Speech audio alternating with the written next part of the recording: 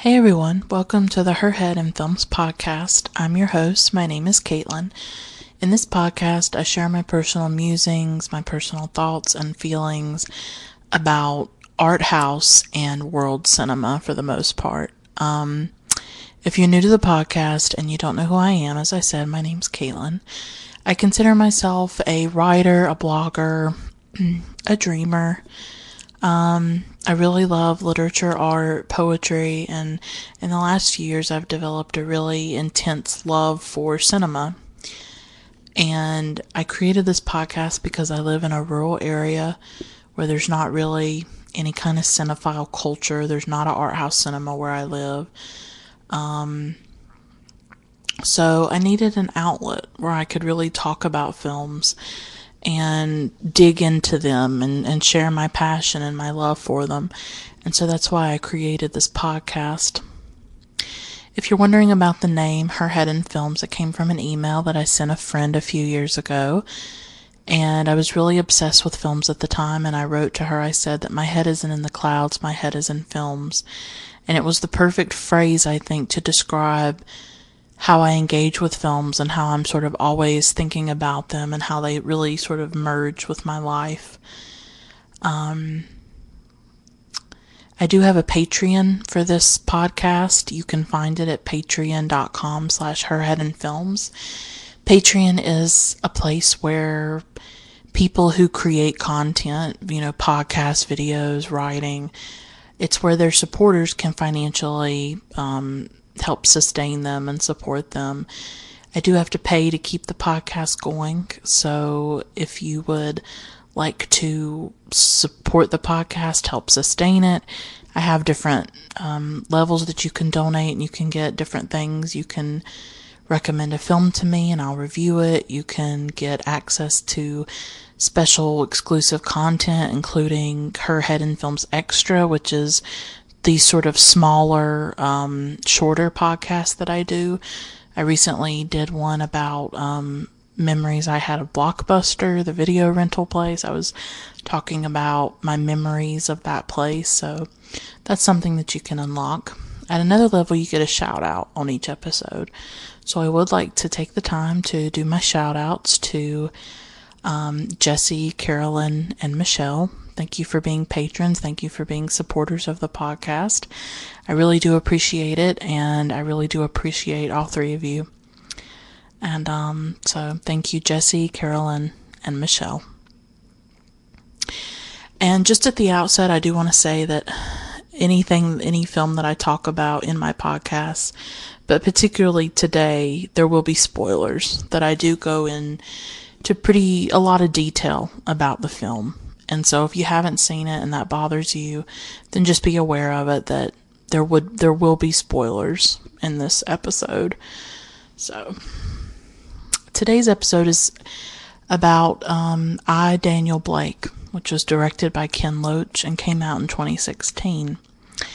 This was also for my patrons. At the beginning of each month, I'm going to do a poll, and I'm going to let my patrons decide what I review. So the first week in each month. And so I, Daniel Blake, won the poll.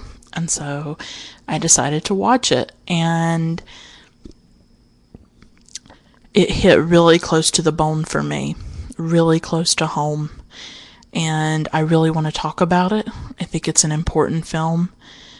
It won the Palme d'Or in 2016 at the Cannes Film Festival. And it's a gut punch. It's a gut punch of a film. It's an important film. And even as I speak, I'm debating about how much I'm going to share about my personal relationship with this film and why it means so much. Like, I'm still wondering how much I should share, because it hit very close to home for me. It takes place in Britain. And I do want to say I watched this on July 4th of this year, 2017. And I've been reflecting on July 4th, and I didn't feel much of anything yesterday. Yesterday was July 4th. I didn't post anything on social media like Happy July 4th. I don't like the nationalism of this holiday or the ridiculous patriotism.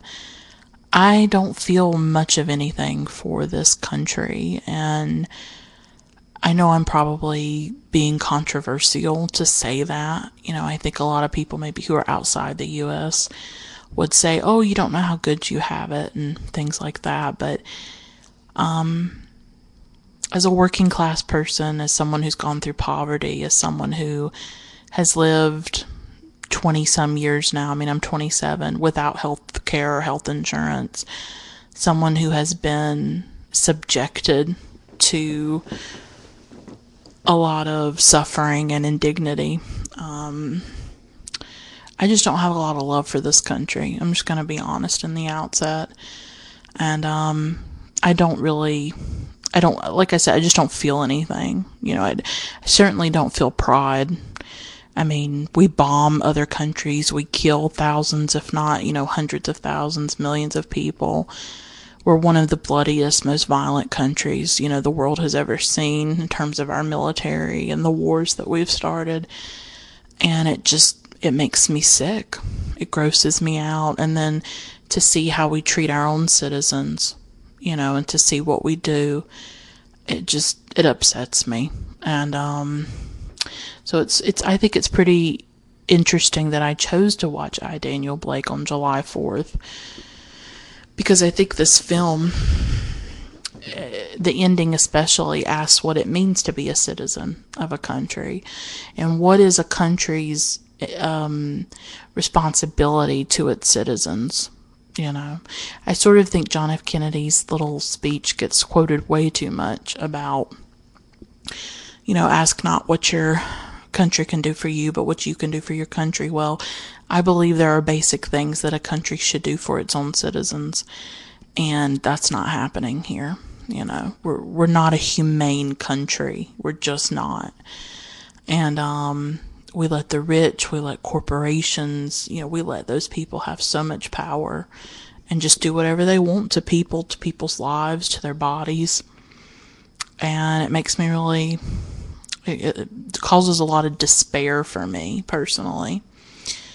So I, Daniel Blake, it's about a man named Daniel Blake. He's 59 years old. He's recently had a heart attack. He is a widower. And he's unable to work because of his heart attack. And his doctors have told him he should not be working. He's not in the physical shape to do it. Even though he's had this heart attack, he's in rehab for it, and his doctors say that he's not ready to go back to work. He has to navigate the British bureaucracy welfare system. I'm just going to use welfare system.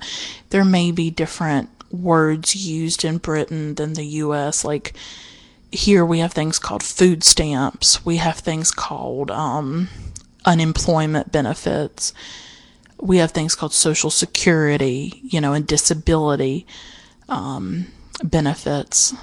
So obviously the jargon is different, but it's basically welfare. It's the state, providing you money for whatever reason. So his heart attack and his inability to work precipitates his entry into the welfare system, into the bureaucracy of it.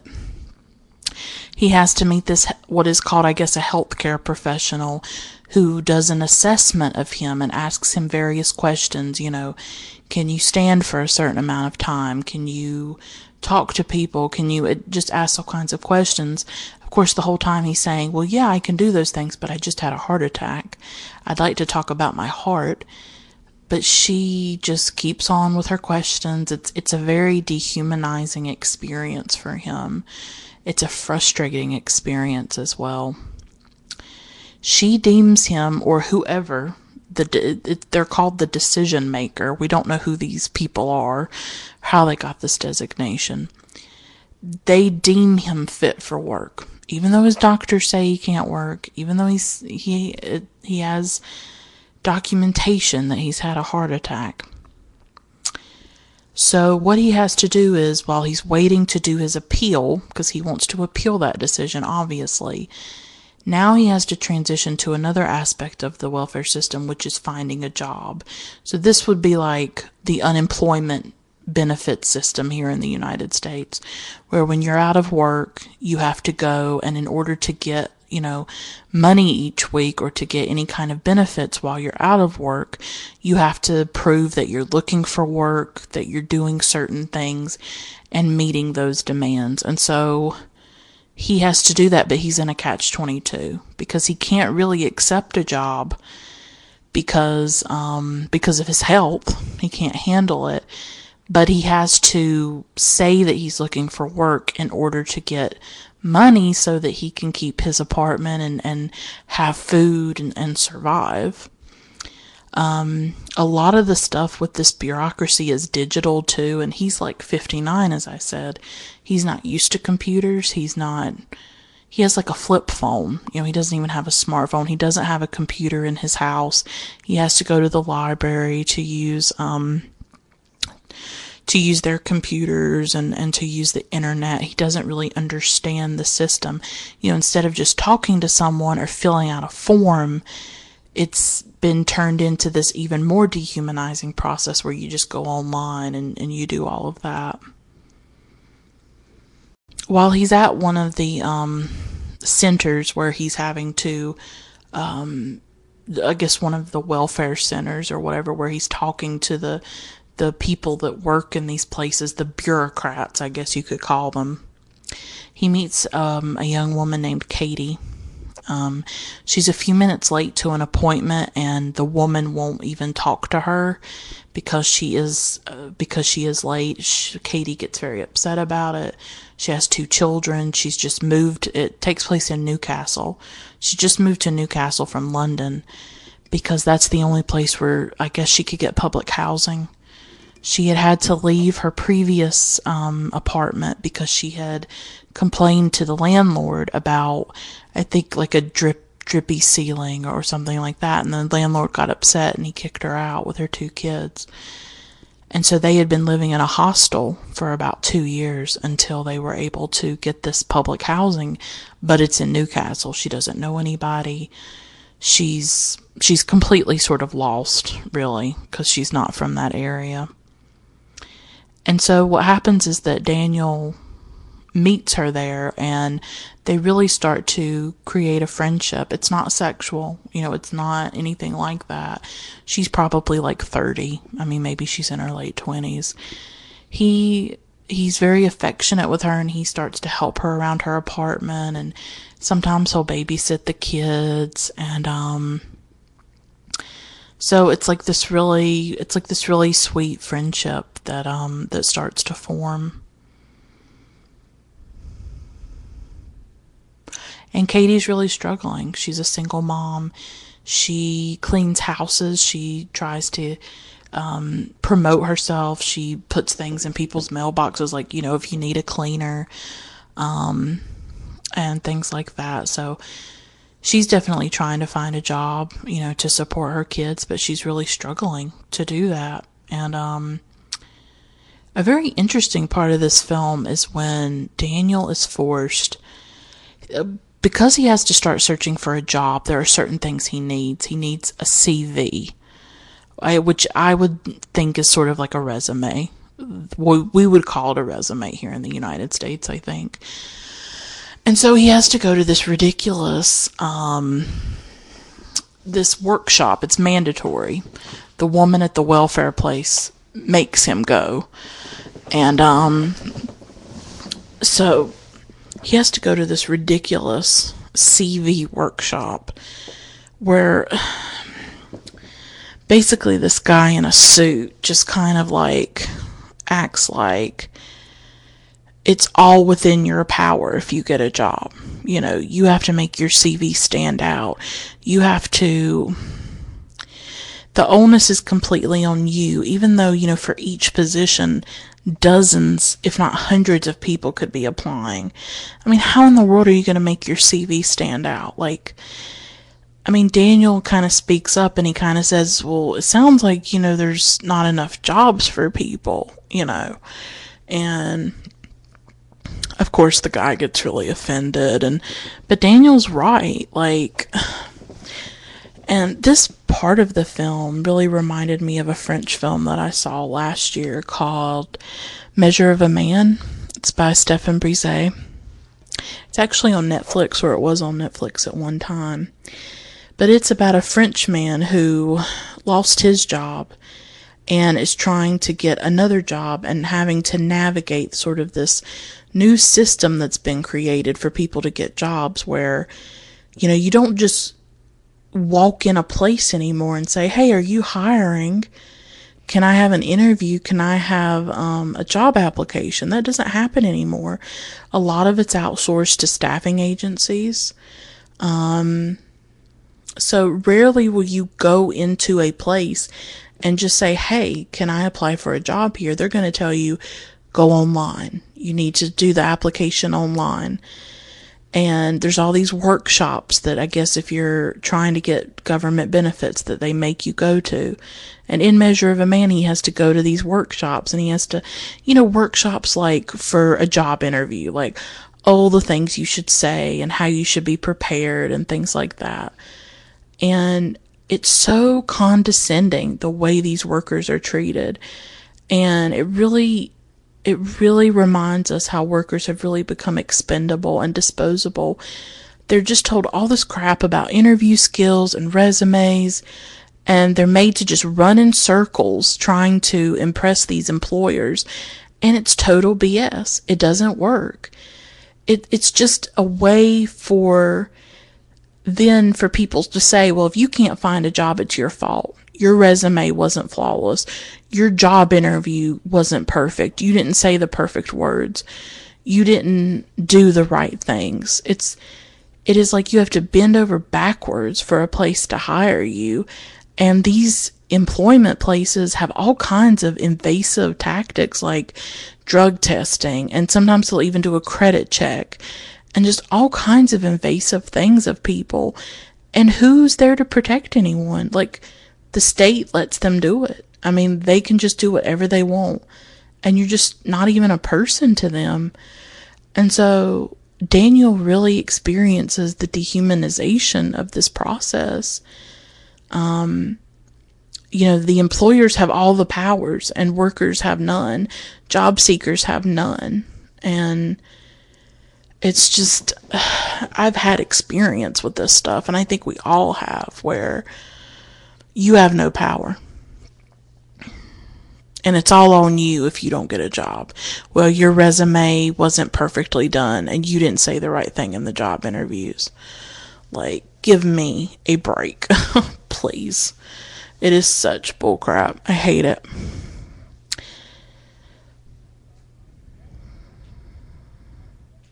There's a really powerful scene where Daniel accompanies Katie to a local food bank.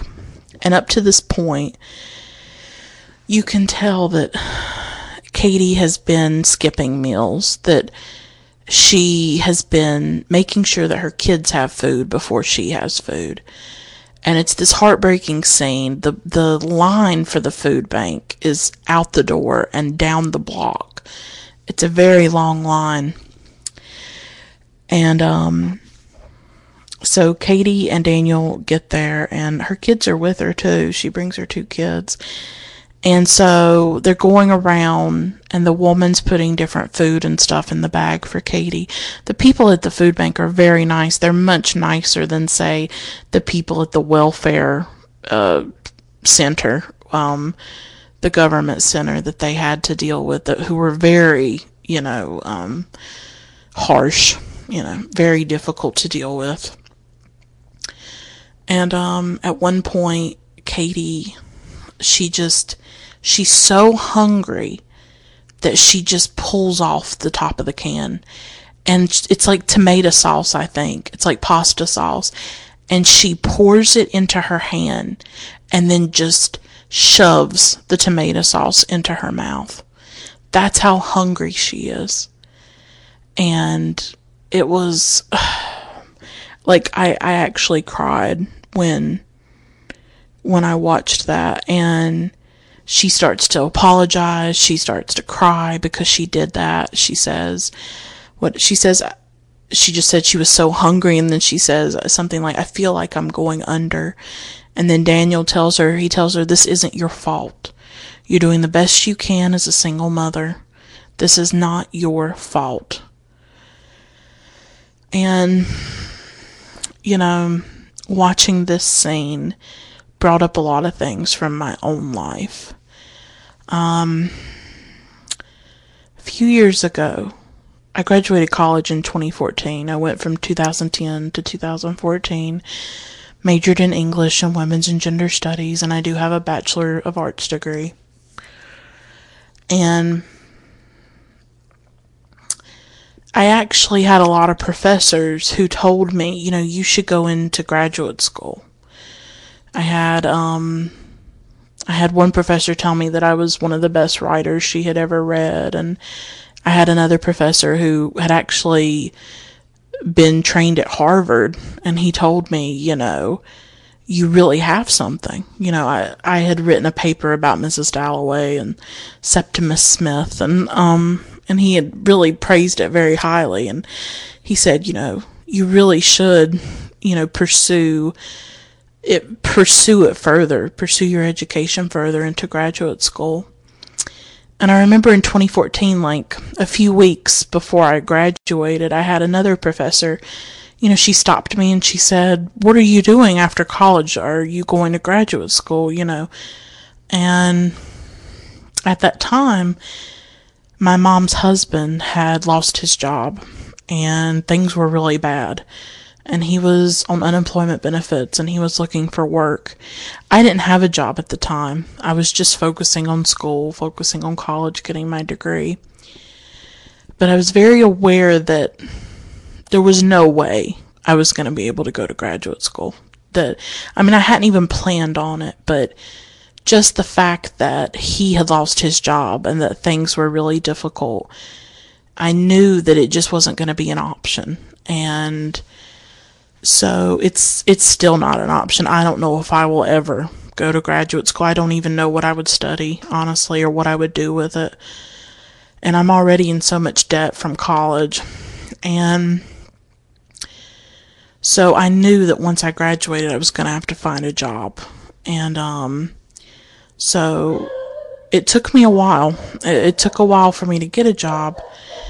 And it didn't last very long. It was through a temp agency. It only lasted a few months. It was a temporary job, no benefits. A lot of you probably know how that goes. And so, a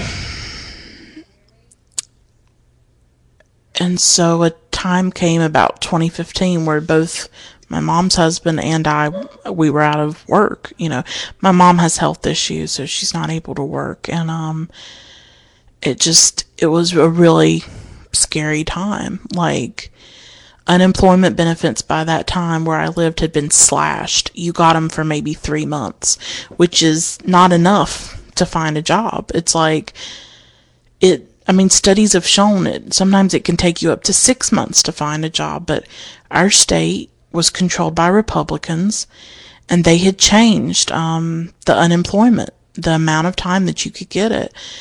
And so we were in a really dire situation, and what we were getting from the unemployment benefits was not enough, and we had to go to a church to get food, and we had to go several months, and it was degrading, honestly. And the food that we were given, I talked about this in another episode, but if you haven't heard that one, I'll just say it again. We got food that was inedible, basically. There was meat that was just wrapped up in cellophane. You know how when you go to the grocery store and it'll have a label on it? What the meat is, the expiration date, all these things that you need to make sure that food is safe was not on this stuff. There was just a random glass jar of pickles. It was food that didn't go together. The bread was hard as a rock. None of it hardly was edible, to be honest. We got like a box of food. It wasn't enough for 3 people. It wasn't enough. It wasn't going to last. we had to throw most of it away. It was like we were being handed just whatever was left over, the slops. You know what I mean? It made me feel so worthless. It made me feel like I wasn't even worth feeding, that I wasn't even a human being worthy of food. That's how it made me feel. And it has haunted me ever since. Like, living in poverty, struggling financially, the different experiences I've had, it has haunted me. The shame of it, the degradation of it, the dehumanization of it. Like, and most of the food had to be thrown out. We got a few pastries, I think, that we ate. And I still remember at night, I would watch like baking shows. I would watch like food shows. And I would be so hungry when I was watching them. And it's like seeing that food, it would like, seeing that food, it would make me more hungry. But it's like, in a way, I vicariously lived through this food that I saw. And it was just, I still remember it. It breaks my heart. But so when I saw that scene with Katie, I just remembered that. I remembered the hunger that I felt, when I was watching these baking shows. But at the same time, the baking show was like a comfort to me, because I really loved the people on it. And like I said, it was like this vicarious thing. Honestly, we just rarely talk about the psychological toll of poverty, of needing help, of having to beg and grovel and really navigate these dehumanizing bureaucratic systems, And, going to that church for food, it was degrading, it was difficult, and honestly, I'm terrified of having to go through it again. I live with a lot of worry and a lot of fear that my financial situation could change at any time, because I know that things can change. I have had this is not the first time this had happened to me. I've gone through several periods in my life where I was food insecure, where I didn't have, what I needed. And I've really learned that all of us are like one illness or one job loss away from losing everything, or losing a great deal. And I've lived that multiple times. And I don't wish it on anybody. It's very difficult. And it can happen to anybody. It really can. And if you don't think it can happen to you, you're wrong. Because it can, and it happened to me. In 2003, when I was like 12 or 13, well, I would have been 14, yeah. My dad got sick. My dad got hurt at work, and his health started to decline, and our lives changed. And, he had steady employment. We were okay. We weren't great, but we were making it. We were surviving, and he got sick, and his health was never the same. And we lost a lot, and a lot happened, and it taught me that we are all vulnerable. You're one illness away, or one job loss away, and you could be that person that's homeless. I've faced that. You could be homeless. You could be hungry. It can happen to you. It really can. And a lot of people live with this idea that it can't happen to them. And maybe for some people that's true. If you're ultra rich, but if you're just middle class or you're working class, it absolutely can happen to you. I've had to make really difficult decisions in my life. I wasn't going to go to graduate school. I had to work. I had to get a job. I had to help my family. And I had to make that decision, you know?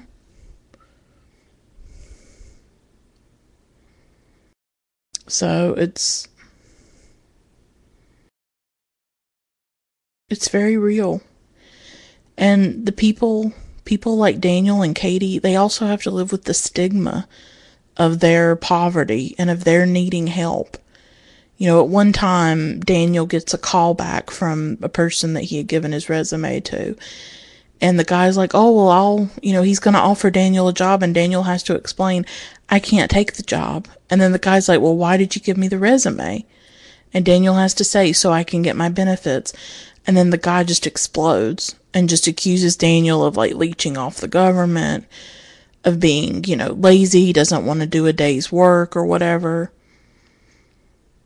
So, and that immediately took me back to an experience like when my dad got sick. And he's dead now. He died in 2006. A lot of you who listen know that he's gone. So he went through a lot near the end of his life. And I don't talk about it because I can't, because it's excruciating, personally.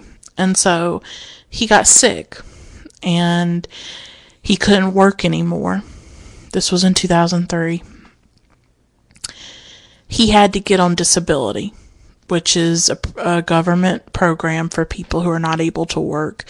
You have to go through a lot to get disability. It can take years sometimes for you to get it.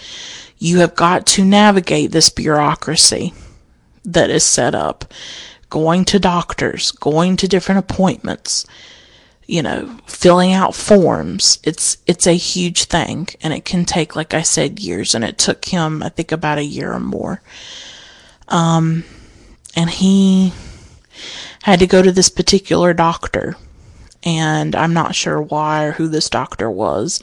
I wasn't there at the time. My mom was there with my dad, and I think they were telling the doctor, we need you to fill out some kind of form or whatever, because, my dad was trying to get disability. And the doctor, he got really ugly. And I guess he didn't like being told, that we need you to do this form. And he said something like, yeah, I know you want to get your big check. And, tore me up when they told me that a doctor had said that. Oh yeah, I know you want to get your big check. Yeah, it was a real big check. We were living in poverty, It wasn't, it was unreal that somebody in that position of power would say something like that to a sick man. A man, my father, who was hurting and who was suffering and struggling. Because my dad played football when he was in high school. My dad loaded trucks. He loaded 18-wheeler trucks with boxes and furniture and all kinds of stuff.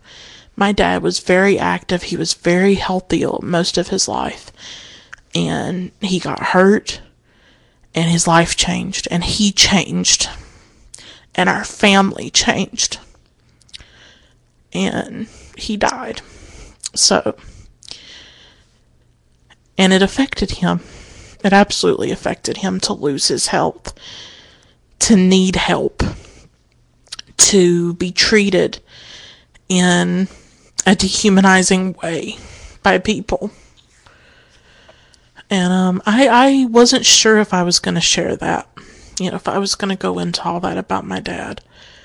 But I think it's important for people to know that this is real, that people go through this every day. And my dad is just one person that went through it. And Daniel Blake, this character of Daniel Blake, who represents a lot of other people, he went through it too. And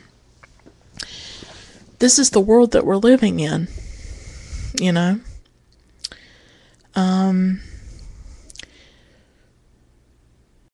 So it's very real. And You see that in Katie and Daniel and the decisions that they have to make. At one point, Katie has to shoplift sanitary napkins because she can't get those at the food bank. She can't get them, and so she has to shoplift, and it's just, she's in a very difficult situation. Daniel has to sell his furniture to make money. Katie's daughter's shoes are falling apart, and she doesn't really know how she's going to get her daughter another pair of shoes. The daughter says that people at school heard about the food bank incident and what happened, and she's getting made fun of for that, and it just sort of reinforces this disdain and this hatred for the poor and the working class. And often that judgment can come from other poor and working class people. It's not just the rich that have those negative thoughts about poor people. It's the people themselves or their neighbors, or there's a great deal of judgment. There's a great deal of blame that happens. And it's so terrible. You know, by the end of this film, Daniel is someone who has really been broken down by this system, and he has done everything he can to try and navigate it.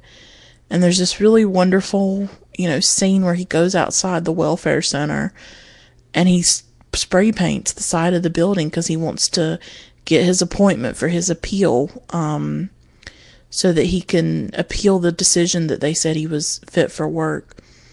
And he writes on there, he says, "I, Daniel Blake, demand this appointment." He calls it an art installation, which I love, because when we think of an art installation, we think of the upper classes, we think of the elite.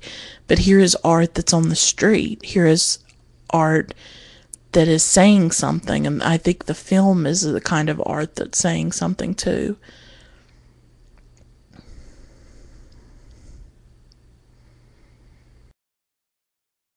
And in the end, Daniel dies. He gets his appeal. He gets to go to an appointment and plead his case. But he goes in the bathroom and he collapses and he dies. He's been so broken down by this system, And at his funeral, Katie reads the words that he was going to say at the appeal. And it ends with, "I, Daniel Blake, am a citizen, nothing more and nothing less." And so, as I said, I watched this on July 4th, and it's actually very, I think, serendipitous that I did that. Because I think this ending is really asking us, in this time of rampant, unfettered, unregulated, almost capitalism and globalization, what does it mean to be a citizen? What are we entitled to as citizens? How is this idea of citizenship wielded against others who are seen as not citizens? When we think about the refugee crisis and people who are not seen as worthy of basic rights or worthy of help or benefits, what do we expect from our government? And you see a lot of movements springing up, and socialism is coming back, and I do consider myself a socialist. And you see more political engagement, especially among millennials who are anti-capitalist, who a lot of them believe we need a living wage, we need the fight for 15, we need universal health care, we need to deal with racism, we need to deal with sexism. And so this film is asking so many questions about that, about why are we treating one another this way? Why are we allowing the people who are powerless to be treated like this? And why has this bureaucracy been built up? I mean, as Daniel was trying to navigate it, I thought of Franz Kafka, of course, who did a lot of writing about bureaucracy and hated bureaucracy. And I think maybe he saw the potential for the dehumanizing effects of it. That, it's just, Daniel is trying to navigate this world that is just impossible. And it's purposely made impossible, I think. Because if you can frustrate people, if you can make it difficult for them, then they'll give up. And then they won't ask for their benefits. And they won't ask for help. It's a good deterrent, isn't it? To make it as complicated as possible. But I do have to wonder, though, what the reception to this film would have been if the main character was not a white male, but a black woman or a person of color. When we think of Citizen, that is often very racially coded. And often the reason that more government benefits haven't been given out, especially here in the U.S., has been because whites do not want people of color to be given benefits. There is this whole, it's the whole racist and racial dimension to it, of like when Reagan was in power and the welfare queens, and this image of a black woman became this image of welfare. Even though I think 70% of the people that receive welfare are white. Because white people are the majority of the population. But a lot of arguments against it have been coded. They've been racially coded. So they won't say, well, we don't want to give these benefits because black people will get them. But that's what they mean. Is that black people are leeching off the government. That it's the whole Bill Clinton welfare to work thing, And so that has often been a way that the right and the conservatives and the Republicans have argued against expanding social benefits and the social security, the social safety net, because they have been able to rouse this fear in white people that, people of color are going to get it. And God forbid, a person of color get any kind of, help or government benefits. I mean, it's just insane to me. But racism is very much a part of this. And I just wonder if a black woman had been the face of this film, how the reception would have been. Daniel is seen as a good person, as a hardworking white man who's worked his whole life. He's the right kind of person who is worthy and deserving of these benefits and deserving of our sympathy. Whereas, say, a single black mother, I don't think would have received the same level of sympathy. So while I really love this film, I don't think you can deny that if the main character was a black woman or a black man even, or a person of color, it's hard to argue that it wouldn't have gotten a different reception because of the racism, both in Britain and here in the United States, and the prejudice against, and the stereotypes about black people that persist even now. I think when this film won the Palme d'Or, it was a bit controversial. I mean, I've seen some of the reviews of the film that didn't like it so much because it wasn't subtle enough, or it felt like it was a didactic film, a film that was trying to educate you or teach you a lesson, And I think this film wears its heart on its sleeve, and I think some people are uncomfortable with that. They want something more subtle, something more artsy, I guess. But it wears its heart on its sleeve. It has a message. It has something it's trying to say, has something it's railing against, and I'm okay with that. I'm totally fine with that, honestly. I think a film that provides a humane and passionate defense of marginalized and maligned people is a welcome thing. I am absolutely fine with this film wearing its heart on its sleeve. I don't need it to be subtle. It's fine. It's fine with me. It's a very realistic and authentic film, and I think if anyone says that this is not real life, that it's too simplistic, that these people are made to be saintly, or these people are made to be too good, or or that this doesn't really happen. He's just exaggerating things to get people to feel some kind of emotion. I would say this is real life. If any reviewer says different, I would argue it's because this is not their reality, or this is not part of their reality, but it is the reality of millions of people, including myself. So I see myself in Daniel and Katie, and I see people that I've known. I see them in Daniel and Katie too.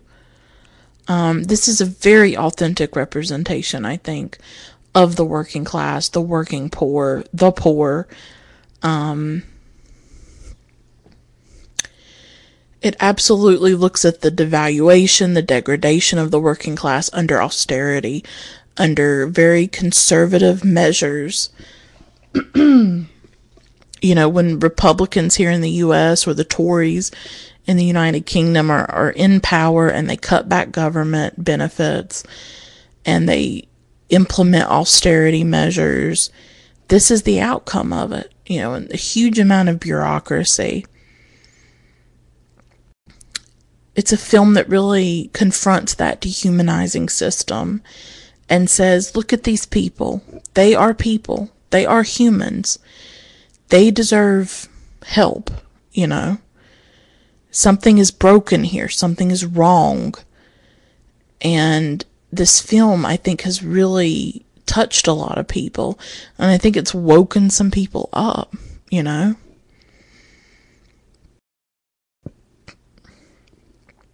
It's a film about friendship and solidarity, class solidarity. Daniel becomes friends with Katie and looks out for her. They try to look out for each other and help each other. He's also friends with his neighbor, and they try to look out for each other and be there for one another. So I really loved that it was about friendship and solidarity.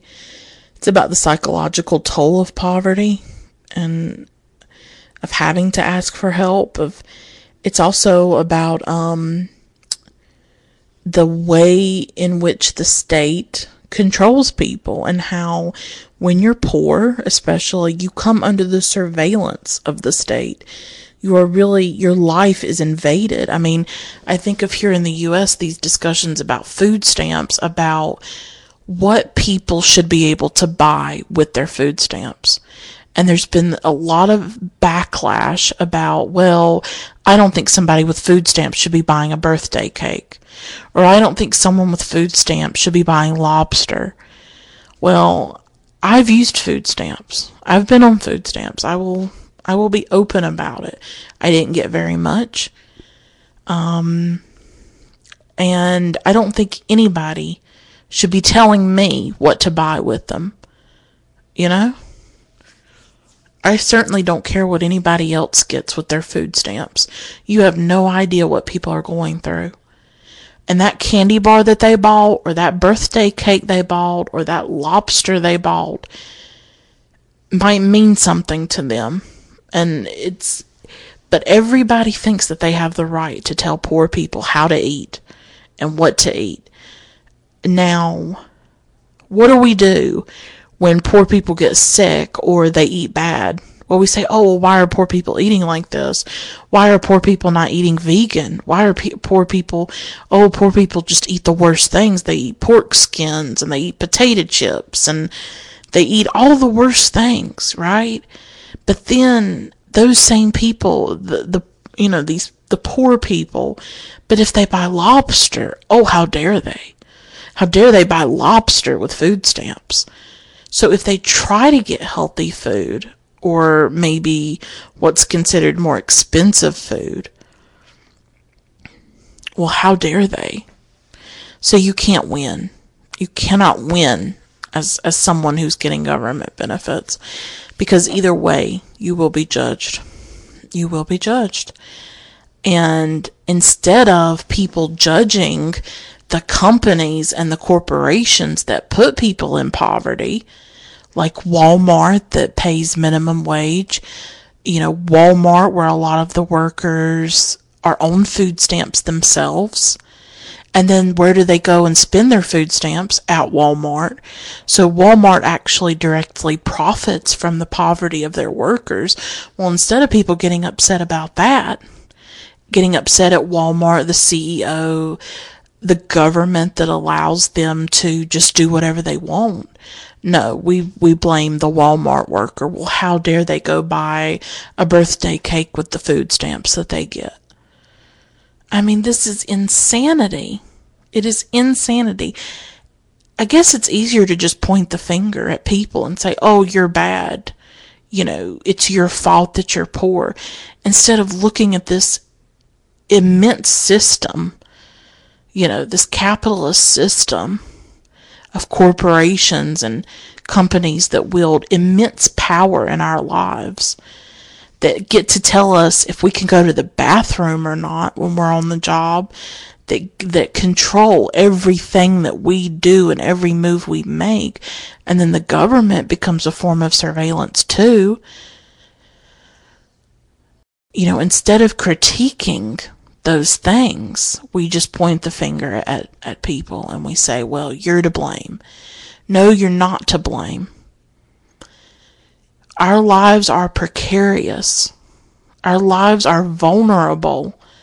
And it's scary, I think, for some people to confront that, to say, I could be in an automobile accident tomorrow and my health could be gone. Or I could be hurt on the job and have to go on disability. Or I could have a heart attack the way Daniel Blake did.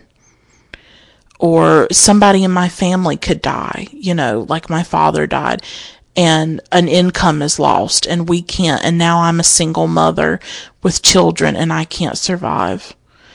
Anything at any time could happen to you, and you could be on the receiving end. Or something could happen to your home, a natural disaster, and you could be homeless. Or you could just get behind. You could lose your job and you could get behind on your apartment payments or your house payments, and then you're homeless. And now you are them. They're no longer it no longer happens to other people.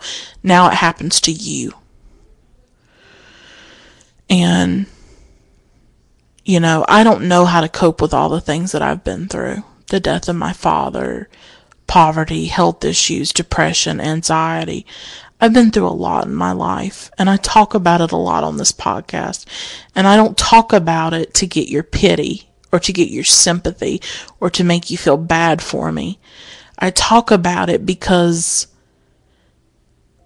it might help someone else to know that here's someone else who's been through difficult things, and you're not to blame, and you're not alone, and I'm struggling just like you are. I'm trying to survive just like you are, and I watch films and I read books, and that's how I keep going. You know, I talk about these things because I just have to talk about them, because I don't want to be silent about them. And I think that's what this film is doing. It's saying we can't be silent about this anymore, about the ways in which people are being harmed and dehumanized in this system, under capitalism, under austerity, under conservative, under these conservative governments. We can no longer be silent about this, because this has real world consequences. This has life and death consequences. And it can happen to anybody. And often these things are tied to disability and to able-bodiedness. And I think we need to have a discussion about that too, about how disability can happen to anyone, and how, we're just obsessed with work and hard work, but whose bodies can do that work? And what if your body can't do that work? What do you do? And why is our worth as human beings based on the work that we do, or how much we produce, or what kind of job we have? Why is that the way we are judged as people? Why is it not just that we are people and we deserve to be fed and we deserve to be clothed, and we deserve to have access to water, and we deserve to have a home, and we deserve to have health care, and there are basic human rights that we all deserve. And it shouldn't matter if you can work or not, or how much you can work, or how hard you work. Because sometimes somebody with depression can't work quite as hard. Or what's hard work for them may not be hard work for you. So, Daniel Blake is someone who went from being able-bodied to being not able-bodied, to being disabled. So all of this intersects. Class, race, gender. Look at Katie. She's a single mom. Things are much harder for her. She's forced to do things she doesn't want to do. Poverty is different for her than it is for Daniel. So, disability, race, class, gender, all of these things intersect with these issues. No, it's not a subtle film, but it's a great film. And I think it deserved the Palme d'Or, and I think it opened some people's eyes about what's happening. And like I said, if there's people that say this is not real, or this doesn't happen, or, oh, they're exaggerating, or, oh, this is not true, it may not be their reality, but it's a lot of people's realities. And a lot of people are being affected by what's happening now. Under capitalism, under globalization, under neoliberalism, which is basically a fancy word for saying, privatizing everything,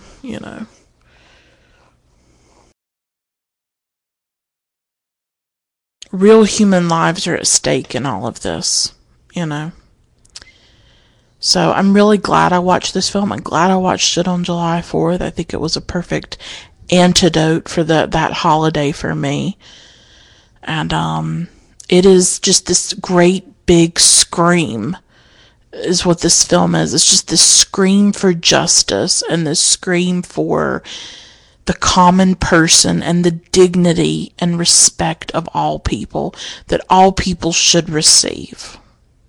Okay? That's what it is to me. It is this great big scream for justice and for humanity and compassion and decency. And for people to be protected by their government, people to be taken care of by their government. I think all the time about how we can make a more humane world and a more humane country. And I would like to be part of, as much as I can, the struggle and the process of trying to realize that. Should have already been realized, but we're still fighting. And we just have to keep fighting as much as we can in whatever capacity that we can. But I'm going to stop there. I've talked long enough. Thank you so much for listening. Until next time, keep watching great films. Bye for now.